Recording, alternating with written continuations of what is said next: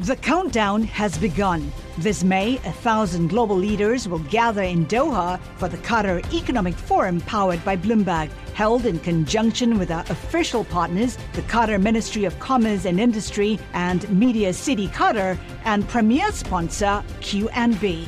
Join heads of state, influential ministers, and leading CEOs to make new connections and gain unique insights. Learn more at QatarEconomicForum.com. It's been a month and a day since a massive change took place in Europe. So GDPR, that's the General Data Protection Regulation. It went into effect today in Europe already. Coming into effect on May the 25th, it applies to any company that collects personal data of EU citizens. So it will change for customers instead of fine. For companies of all sizes, this was an end to business as usual. Now every European citizen has the right to control what happens to their data. There's never been a law like this before, and there are potentially big penalties for companies that don't comply. Just how huge? 4% of global annual revenue. For a company with worldwide sales of $100 billion, that could mean penalties of $4 billion in certain circumstances. Almost every company collects data about us, and they're all subject to this law. Until now, we've had very little control over how companies use that information. It got me thinking about what this new law means for us, the consumers. So I decided to find out. This new law gives us many powerful new rights, but how useful are those rights? What can I do with them?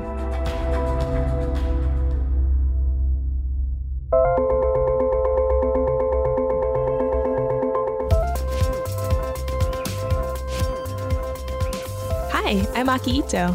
And I'm Nate Langston. And this week on Decrypted, Nate sets out to discover what data companies have on him and how much that data is worth. This new European law, called the General Data Protection Regulation, opens up all kinds of new possibilities for us as consumers to use our data for our own benefit, by protecting ourselves from hackers, making our online lives more convenient, and maybe even making some money. This law could also foster new services to help consumers get the most out of their data. I tried to find out how far away those business opportunities are from becoming reality. Stay with us.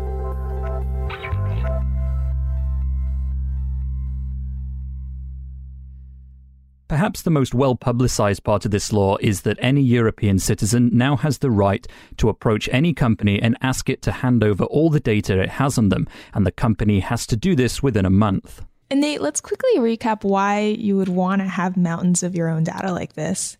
Well, there are several reasons. For some people worried about security, we can ask for our data back and then ask the company to delete it, and most companies would have to comply with that. Okay, makes sense. Another reason is convenience. Many companies use our data to customize the ads we see and the promotions we receive from them. And the more data, the better the recommendations. Right, and GDPR allows us to move our data from one firm to another in order to have a better experience with the companies we like or prefer using. Okay. The other big principle in this law is about giving power back to the user. Our data has helped companies like Facebook and Google become enormously profitable. Now, some of the gains might trickle down to ordinary customers. In theory, the law allows us to take our data from one company and give it or sell it to another. In theory. Yeah, I'll get into that a little later. So tell us which companies you reached out to. Well, at the top of my list were the big guys like Apple, Facebook, Google. But of course, this law applies to every company, not just the Silicon Valley giants. Yeah, so I also went to a handful of smaller companies, like a local food delivery company here in the UK called Deliveroo, and OkCupid, the dating site where I actually met my wife. But my first challenge was to figure out how to submit a request. The thing is, I'm glad you thought this is a good idea, because when I first heard the idea, I thought this is either never going to work, or it's going to work and be a massive invasion of my own personal privacy at my own hands. That's right. And my fault. I asked an expert called Julian Saunders for some advice. Julian is the CEO of a company called Port, and he helps businesses make sure they're complying with the new law. We started by going through all the documents I'd need to send off along with these requests. I'm guessing here, because no one's put these principles into place yet, but I'm guessing you're going to have to prove your identity. So in a way, I'm going to have to give them personal information in order to get my personal information. That's a little bit of a dilemma, yes, but it's true. It's an opportunity for businesses to learn even more about you. Yeah, when you're not kidding. When they ask you for your data. If I'm having to basically say, okay, I want to check that you're trustworthy and you're responsible enough to have my information, so here's a scan of my passport and my driver's license. There's a delicious irony to that I didn't fully appreciate.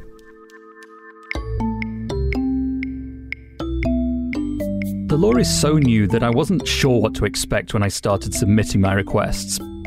Big profitable companies like Apple and Facebook have mostly created easy one-click landing pages where you can go and request your data. For smaller companies though, there's no one-click option. So I wrote a bunch of letters, and for good measure, I went old school and printed out hard copies in case I needed to use that classic old system, the postal service. My guess is that you're going to be quite shocked at how many businesses aren't fully GDPR compliant. Julian did warn me the new GDPR regulations are so onerous and are such a big departure from the way many businesses are used to operating, there may be lots of companies that are still trying to get to grips with the law, even though it officially took effect over a month ago. The other thing that's going to be really interesting is the extent to which they offer your data back to you. Because, strictly speaking, with the guidelines, they should be giving you, of course, the information that you provided to them, but they should then be giving you back all the related information that has been generated around your profile while it's been in their organisation. And the degree of extra data that they provide back is entirely dependent on their desire to be open and transparent with you and to give you everything that they've got, some of what they've got, none of what they've got. And there's really no way to know whether a company has fulfilled this larger requirement that Julian is talking about. So bearing all this in mind, I set out to get my data back. I'm starting with the service that fascinates me the most, the dating site OkCupid. You know, Nate, it's worth noting that you're married. Yeah, I am, and I thought I deleted my account years ago, and OkCupid definitely doesn't need my data anymore, so I was in for a bit of a surprise when I went to submit my data request. And I've just been asked, do I want to restore my account? I've pressed yes, and I'm actually now staring at my old dating account, including all the messages that I sent, my profile pictures, my profile itself. I genuinely didn't see this before. I'm seeing this for the first time. My account isn't even closed. It was just deactivated. You know, you sound a little shocked here. I was. I genuinely thought I deleted my account, but what I probably did is just deactivate it, which is an option OkCupid offers customers instead of deleting it. And if you had deleted it, would OkCupid be obliged to destroy that data? Well, legally, they're obliged only to keep it as long as is necessary. It doesn't have to be immediate. But I did suddenly have a bit of a mild panic. What if somehow my wife got notified or somehow found out that I'd reactivated my dating account? Hello? Hey, it's me. I put my GDPR letters down and made a quick call to prevent any risk of divorce. I've just been on, they've still got my profile, which I've reactivated, and I just thought, on the off chance that somehow you find out that I've reactivated my profile, I'm not trying to date other people. Okay, that's fine. No one's really going to have you anyway, so... Charming. Thank you. Excellent. Okay, cool. Nate, I think I like your wife already. Yeah, well, she's made it pretty clear that this is the last time she's going to let me cruise through dating profiles after she's gone to bed. But it was a stark reminder that businesses don't always delete the data they have on you just because you don't use their service anymore. That's one of the new powers consumers now have. Many companies have to destroy your data if you ask them to. Yeah, with a few exceptions, such as if a business has what's called a legitimate interest in the data, so a credit scoring company won't have to wipe your data if you ask it, for example. But before I could do anything with my OkCupid data, I had to figure out who to even send my request to. Okay, so I'm staring now at my account page and I'm trying to work out how to find who to send this to. So I've gone into my account settings. There's a button here that says privacy. I'm being offered hidden users, blocked users. This turned out to be harder than I expected. There was nowhere obvious on the OkCupid website to submit a GDPR request. Okay. Maybe GDPR. Nope. Fine. Looking in the footer again. I've got apps, price choices about careers, submit a success story. I suppose I could do that afterwards, saying that I got married, or maybe the success story is that I found how to actually send this information. I even tried buying contact info for OkCupid, but that didn't get me anywhere. In the end, all I could do was send OkCupid a help request. So I'm going to put in this request as other help. I'm going to put subject GDPR request. Tell us your problem. Hello. My problem is that I couldn't figure out the fastest way to send you a request for my personal data. It turned out this contact form was the best way to submit my request, but it's been 4 weeks and the company only just replied to ask for further proof of identity. I'm kind of surprised how difficult of a time you've had, because OkCupid is owned by Match.com, which is a publicly traded company. It's not like they're this tiny, under-resourced startup. Yeah, I wish I knew. I mean, some companies just seem to make it difficult to get in touch, either pointing users towards a generic inbox for requests or asking users to use a feedback form. It's not the first time I'd seen it. I don't know. That sounds pretty risky if this law has some pretty serious penalties for companies that aren't complying. That's the thing. I have no doubt they are complying. It's just it's expensive for companies, even mid-sized ones like OkCupid or Match, to fully automate a system. There's no formula for how data should be organized internally within a company either, so a lot of companies are still working things out and using more manual measures to make sure that they can at least comply with the law. I reached out to OkCupid to find out why it took so long to reply to my initial GDPR request, but at the time of recording, that email remains unanswered. The next company I approached was Deliveroo. Now, I've used this food delivery company a load of times. You order meals through its website or app, and they'll have someone bring it to you. It's the biggest competitor to Uber Eats, although here in Europe, Deliveroo is actually a lot bigger than Uber's service. Doors closing. Okay, well, I just realised that Deliveroo is just around the corner, quite literally, from Bloomberg's office here in the financial district of London. So I just thought if I can give this letter to them in person. As a relatively young but rapidly expanding startup, Deliveroo is a good example of a company that's quickly ended up accumulating vast amounts of data, delivering hundreds of millions of meals to its customers, and so it had to build out its privacy team to ensure it complied with the law. And it's also part of a surging food delivery market with fierce competition across Europe. So all that data it has on you could be of great interest to a competitor or vice versa. Exactly. And I really like Deliveroo, so it's in my hands to make sure it's the right company to have the records of all my embarrassing dining habits. Oh, yeah. Would you mind signing in? I can. And I'll just Slack Jill. Oh, okay, we can just meet Jill at the room. Great.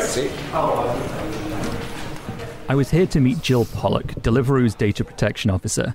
I was taken through Deliveroo's headquarters, an open-plan workspace complete with a miniature basketball court that was actually being used to screen a soccer game while employees sat working on beanbag chairs. Hello. Hi, Jill. How's it going? Good to meet you. Hello, nice to meet you. I'm Nate Langson. Hello, I'm Jill Pollock. Can I give you this? This is a request for all of my data from Deliveroo. Oh yes, let me open it up and have a look. Okay, thanks. Actually, you probably don't need to do that now, but at some point in the next few days would be fantastic. Well, I'll take a look now as you're here in person. Okay, thank you. Just checking that it's a valid request. This will be incredibly embarrassing if it isn't. Well, actually, there are very few formalities which are needed for a request. Just wanted to check that it's the same email address that we have on file for you, which allows me to verify that you are truly who you say you are. So yes, we can process this request for you and we'll be in touch soon with your data. For companies that process large amounts of user data, GDPR requires them to appoint a data protection officer to make sure that the public knows exactly who they can go to if they have concerns or questions about their personal information. And that's what Jill does for Deliveroo. But I also asked her whether any customers had tried to give her their data from rival food delivery companies so Deliveroo could personalize their service. We've not had a request like this. It's a very interesting idea. You're referring, of course, here to the right of data portability, which is a new GDPR right. I think there's probably more appetite for customers to do this with companies like social networks or perhaps the music streaming services. I've been wondering whether a lot of people are trying to now move their playlist to Tidal now that the new Beyoncé album is on there. That's an interesting example. Nate, do you think you'd ever consider doing something like that? Well, if by Beyonce you mean Metallica or Flesh God Apocalypse, then maybe. Otherwise, no. But there's probably an opportunity here for smaller companies to encourage their customers to hand over their data from a competitor like this. Yeah, if I could get free burgers for a week with Deliveroo by giving the company my burger buying history from Uber Eats, I probably would. And so, with another GDPR request filed, I was good to leave Deliveroo's building. Going down. Doors closing. Well, that was very successful. I don't really know what else to do now, except wait, I suppose. Oh, no, I'll get lunch. I should really have got lunch while I was in there. After all that, Jill couldn't just hand me my data, so I'm still waiting for Deliveroo to send it to me. But I did hear back from some of the big tech companies, Apple and Facebook, and within the giant archives they sent me, I found some extremely unexpected items.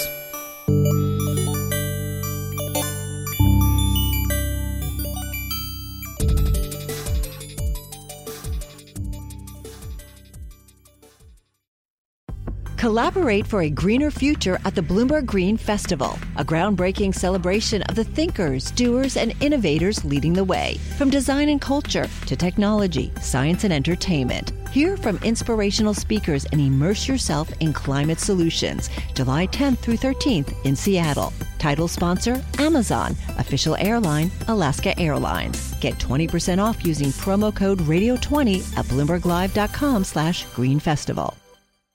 Okay, so far, Nate, you've managed to submit your request to a bunch of companies, some big, some small.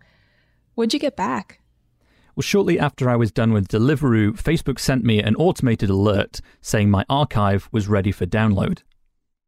Okay, I am now unzipping my Facebook folder here. Let's have a look. What have we got? Okay, this is quite a large number of folders. 26 folders here. There are folders here titled Ads, Calls and Messages, Comments. This folder gives me 880 subfolders, and by the looks of it, it's organized by friends, so I can see the names of various friends of mine. In fact, I can see numerous ex-girlfriends in here. Let's have a look at this one. I'm asking one of my exes in 2007 whether she has a Flickr profile. I have no idea why I'd be doing that. I haven't seen her in about 20 years. Nate, I think your wife might have some thoughts about this. No, it's fine. I actually invited one of my exes to our wedding, so we're all on good terms. Oh, there's a video here. This is a video of my younger brother, aged about 6, dancing around with balloons stuffed up his shirt, and me in a set of pajamas teasing him about it. That is a golden file to have on record. I love that. That's so cute. You know, it sounds like Facebook made your data available in a pretty readable format, too. Yeah, they did. And actually, that's what I found interesting when going through the request process. You can ask it to give you data either in a machine-readable format, which would make it easier for another company to use it, or in a human-readable format, which makes it easier for you and I to go through.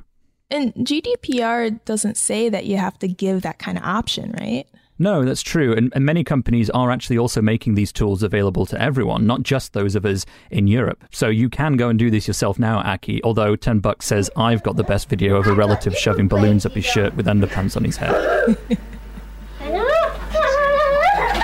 Nipple braces. It wasn't long before I had an email from Apple saying my data from them was ready for download. Apple says it lets you download data about the history of your App Store download activity, Apple Music streams, device information, market subscriptions, your email archives, calendars, and even support requests. But I was interested in a category simply titled Other Data. What exactly is other data? This lists things like Apple TV. Call history. That's interesting. This is a comma-separated values file, So this is like a giant Excel spreadsheet filled line after line with raw data? Yeah, and inside the file was information I definitely wasn't expecting. Now this is interesting. This is showing me a list of what looks like all my recent calls, at least at the time I requested the data. This is showing mobile phone numbers. It's showing whether they were connected outgoing calls, missed calls, connected incoming calls. It's showing me the phone numbers as well of whoever it was I was talking to. There's also a line on some of these phone calls that says answered elsewhere, which I assume probably means I answered the phone, but I answered it on my iPad or my Mac or possibly even my Apple Watch, since they all connect to my phone. This is a data set that I definitely wouldn't want to get out, because it lists phone numbers, it lists the duration in seconds, broken down to 2 decimal places, and things like that. So that's a very interesting file to have. This kind of metadata on calls and messages is the kind of detail police officers might request from companies to help them solve a crime. Yeah, exactly. And it doesn't contain the content of a call, but by knowing the time it took place, the phone number of the caller, the length of the conversation, even whether the call was answered or missed, it all helps build up a picture of an individual's private life. This data is obviously of a very sensitive nature, and it's one of the reasons companies like Apple and Facebook have spent billions of dollars securing their products and cloud services. Well, I've just found another folder. Now, this is buried quite deep in this directory. It's 1, 2, 3, 4, 5 levels deep here, and it's under stores activity and then Apple TV and podcast information. And here there are 2 files that intrigue me. One is called Your Podcasts. This is a fairly standard comma-separated values file that shows the podcasts that I'd subscribed to within Apple's podcast app, the URL of the RSS feed, the title, and a column called Last Touched On, which I'm assuming is the last date that I interacted with each of these particular shows. But more interestingly, there's another file next to it called Podcasts Play State. And this is a gigantic file. So Nate, what's a play state file?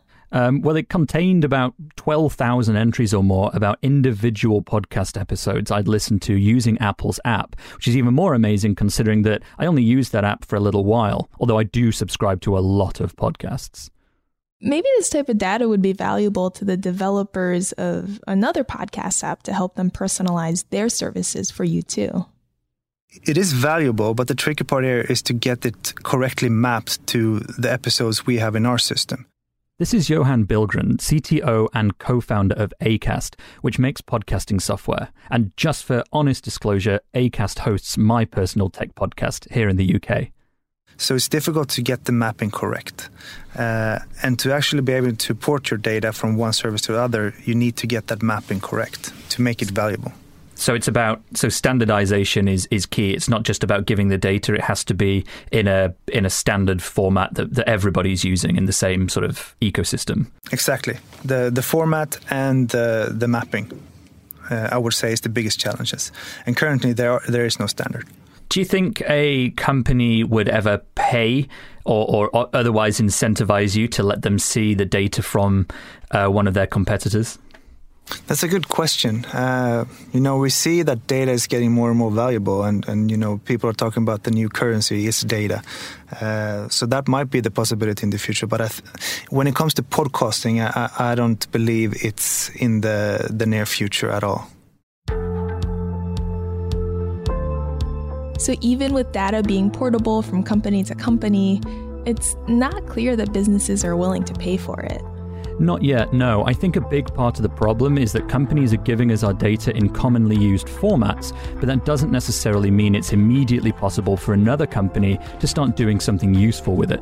I thought maybe there's a market for a third-party service that could convert data from one company into a format easily usable by another. So I went back to Julian Saunders, the CEO of Port, to show him some of the data I'd got back from these companies. And I asked him whether this could be a huge business opportunity.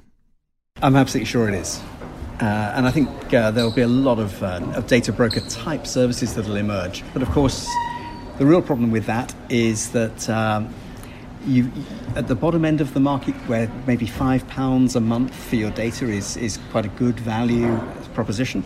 For those people who are really high value marketing targets, that just isn't interesting to them. I brought an iPad to show Julian some of the data I got back from companies. I took a gamble and let him look through the folder containing all of my Facebook message history. Well, first of all, I'm astounded by the number of files here. This is really incredible. Let's just pick one out. Yeah. Emma, let's try and see what we've got. Oh, Emma's got photos as well. I didn't see this. Let's check that out. Let's see how good these photos are. I know who she is, so it's unlikely that... Are we safe for this? I don't know. Let's find out. Oh, yes, this is... Oh, yeah. I'll have to explain this off the podcast. I don't know, Nate. This sounds pretty risky. Yeah, I mean, it was ultimately less scary than I feared. I suppose what was eye-opening is just how much information there is in these files. And now I have so much of my own data in my own possession, I've got a new problem, making sure I keep it safe. When we take control of this kind of data, we become the data controller, not just the data subject. We then have full responsibility for where that information goes. And it could be used very positively if we share it with the right people. So Nate, you've gone through this whole process for us. I'm wondering, what have you learned? What surprised you? I think what surprised me is just how different the ways that companies are actually approaching this new responsibility they have. You know, you can find a fairly big company that's using a quite manual method for letting consumers request their data. But then you have got the big guys who perhaps unsurprisingly have gone all out and said, we're going to give you this super fancy one-click process to get everything. I sort of expected there to be a little more automation. Oh, interesting. Are you excited for this future where consumers have more control over the data? I mean, this has been a pretty controversial regulation. Yeah, I mean, I think the thing I'm most interested in is the fact that data now it's kind of becoming a new currency, and it's only going to become more the case. So we're going to see companies, third parties and middlemen and things actually saying, look, your data is no different to cash. You know when it's in a bank, you know you can take it out of a bank. And it's no different for a company. Data goes into a company and it should be able to come out and be transferred to another one too.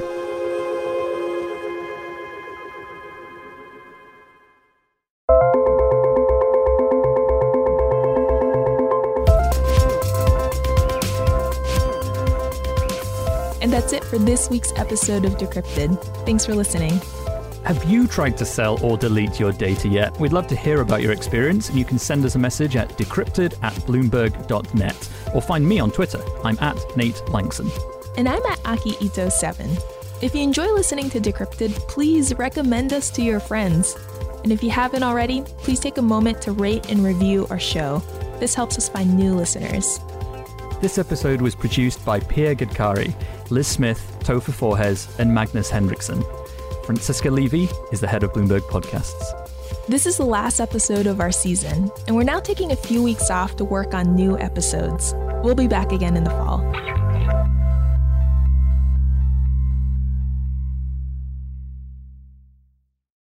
The countdown has begun. From May 14th to 16th, 1,000 global leaders will gather in Doha for the Qatar Economic Forum powered by Bloomberg.